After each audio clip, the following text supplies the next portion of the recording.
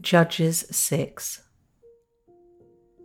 The Israelites did evil in the Lord's sight, so the Lord handed them over to the Midianites for 7 years. The Midianites were so cruel that the Israelites made hiding places for themselves in the mountains, caves, and strongholds. Whenever the Israelites planted their crops, marauders from Midian, Amalek, and the people of the east would attack Israel, camping in the land and destroying crops as far away as Gaza. They left the Israelites with nothing to eat, taking all the sheep, goats, cattle, and donkeys. These enemy hordes, coming with their livestock and tents, were as thick as locusts. They arrived on droves of camels too numerous to count, and they stayed until the land was stripped bare. So Israel was reduced to starvation by the Midianites. Then the Israelites cried out to the Lord for help. When they cried out to the Lord because of Midian, the Lord sent a prophet to the Israelites. He said, "This is what the Lord, the God of Israel, says. I brought you up out of slavery in Egypt. I rescued you from the Egyptians and from all who oppressed you. I drove out your enemies and gave you their land. I told you, I am the Lord your God. You must not worship the gods of the Amorites, in whose land you now live. But you have not listened to me." Then the angel of the Lord came and sat beneath the great tree at Ophrah, which belonged to Joash of the clan of Abiezer. Gideon, son of Joash, was threshing wheat at the bottom of a winepress to hide the grain from the Midianites. The angel of the Lord appeared to him and said, "Mighty hero, the Lord is with you." "Sir," Gideon replied, "if the Lord is with us, why has all this happened to us? And where are all the miracles our ancestors told us about? Didn't they say, 'The Lord brought us up out of Egypt'? But now the Lord has abandoned us and handed us over to the Midianites." Then the Lord turned to him and said, "Go with the strength you have and rescue Israel from the Midianites. I am sending you." "But Lord," Gideon replied, "how can I rescue Israel? My clan is the weakest in the whole tribe of Manasseh, and I am the least in my entire family." The Lord said to him, "I will be with you, and you will destroy the Midianites as if you are fighting against one man." Gideon replied, "If you are truly going to help me, show me a sign to prove that it is really the Lord speaking to me. Don't go away until I come back and bring my offering to you." He answered, "I will stay here until you return." Gideon hurried home. He cooked a young goat, and with a basket of flour, he baked some bread without yeast. Then, carrying the meat in a basket and the broth in a pot, he brought them out and presented them to the angel, who was under the great tree. The angel of God said to him, "Place the meat and the unleavened bread on this rock and pour the broth over it." And Gideon did as he was told. Then the angel of the Lord touched the meat and bread with the tip of the staff in his hand, and fire flamed up from the rock and consumed all he had brought. And the angel of the Lord disappeared. When Gideon realized that it was the angel of the Lord, he cried out, "O sovereign Lord, I'm doomed. I have seen the angel of the Lord face to face." "It is all right," the Lord replied.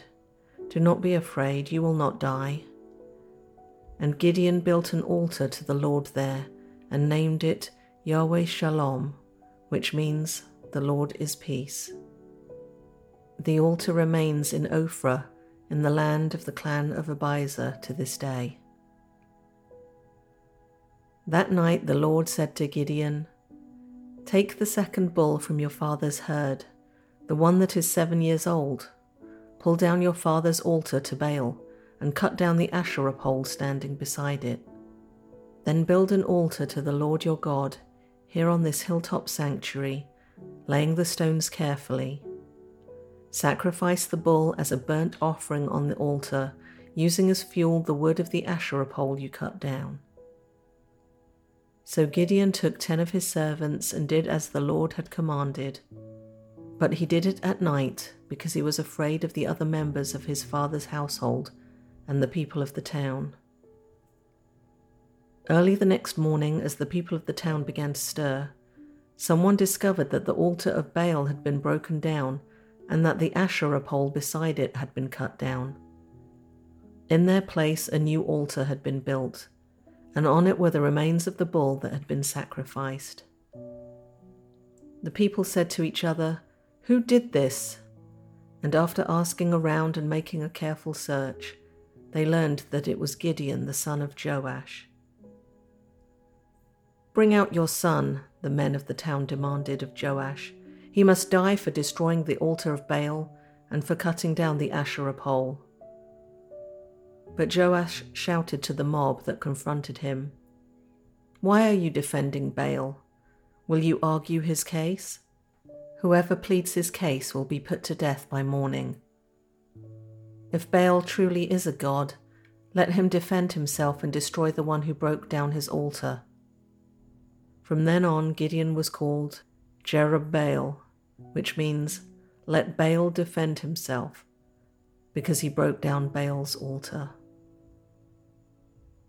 Soon afterward, the armies of Midian, Amalek, and the people of the east formed an alliance against Israel and crossed the Jordan, camping in the valley of Jezreel. Then the Spirit of the Lord clothed Gideon with power. He blew a ram's horn as a call to arms, and the men of the clan of Abiezer came to him. He also sent messengers throughout Manasseh, Asher, Zebulun, and Naphtali, summoning their warriors, and all of them responded. Then Gideon said to God, "If you are truly going to use me to rescue Israel as you promised, prove it to me in this way. I will put a wool fleece on the threshing floor tonight. If the fleece is wet with dew in the morning, but the ground is dry, then I will know that you are going to help me rescue Israel as you promised." And that is just what happened. When Gideon got up early the next morning, he squeezed the fleece and wrung out a whole bowl full of water. Then Gideon said to God, "Please don't be angry with me, but let me make one more request. Let me use the fleece for one more test. This time let the fleece remain dry while the ground around it is wet with dew." So that night, God did as Gideon asked. The fleece was dry in the morning, but the ground was covered with dew.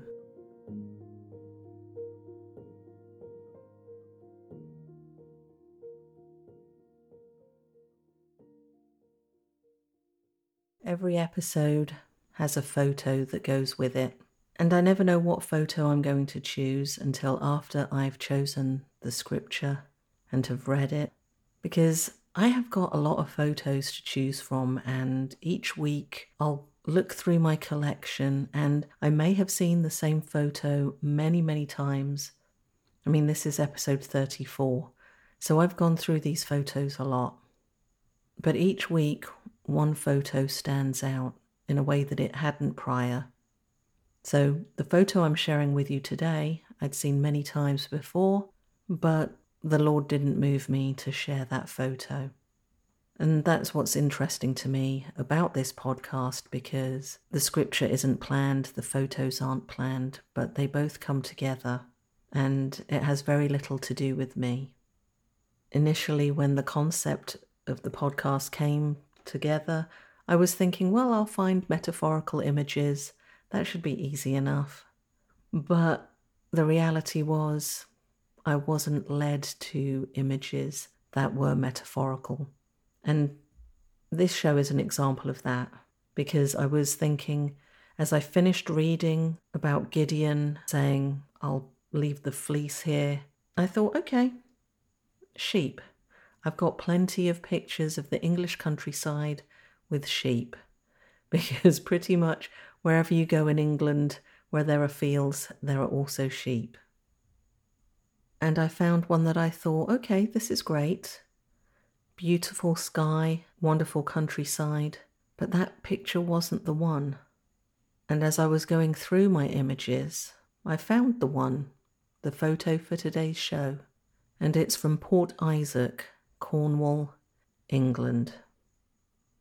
It's a beautiful village, and it's become very famous because it's the location of a TV show that's had many seasons now called Doc Martin. And it's actually my husband's favourite TV show. He's watched it a lot, but that's because the characters are really endearing. It's funny. It's in a beautiful location. There's a lot to like about it. So when we found ourselves in Cornwall, we obviously had to go to Port Isaac, which on the TV show is called Port Wen. Now the show is quite popular amongst Americans because there were a lot of them there and it was really off season. It was a grey kind of day, but there were people milling around everywhere, and I'm sure they had the same feelings as we did. Wow, we're finally here. We've seen the TV show a lot, and now we're actually walking around and we're seeing the shops, just the locations as they are in reality, not as the places they are on the TV. So as we'd been walking around, we went past the main character's home, and we looked up onto the hill and saw people walking back down from there, and we thought, hey, let's go and check it out. It's going to give us a great view. So the path narrowed, berry bushes adding interference to our journey, and then finally the path opened up and we were on top of the hill. We went all the way over to one side where it was really like the cliff top. That creeps me out, so we went further back on the hill and just sat on a bench away from the windy edge and just looked at that beautiful Cornish village. I mean, the water there in the harbour is a fantastic blue-green. The boats, you can only see one in the picture, but they would have lots of boats just anchored there. And my husband and I just sat there, just soaking it in, thinking, hey, we're finally here. But the bench had a quote, "What we keep in memory is ours forever." And I just thought that was so perfect for that moment.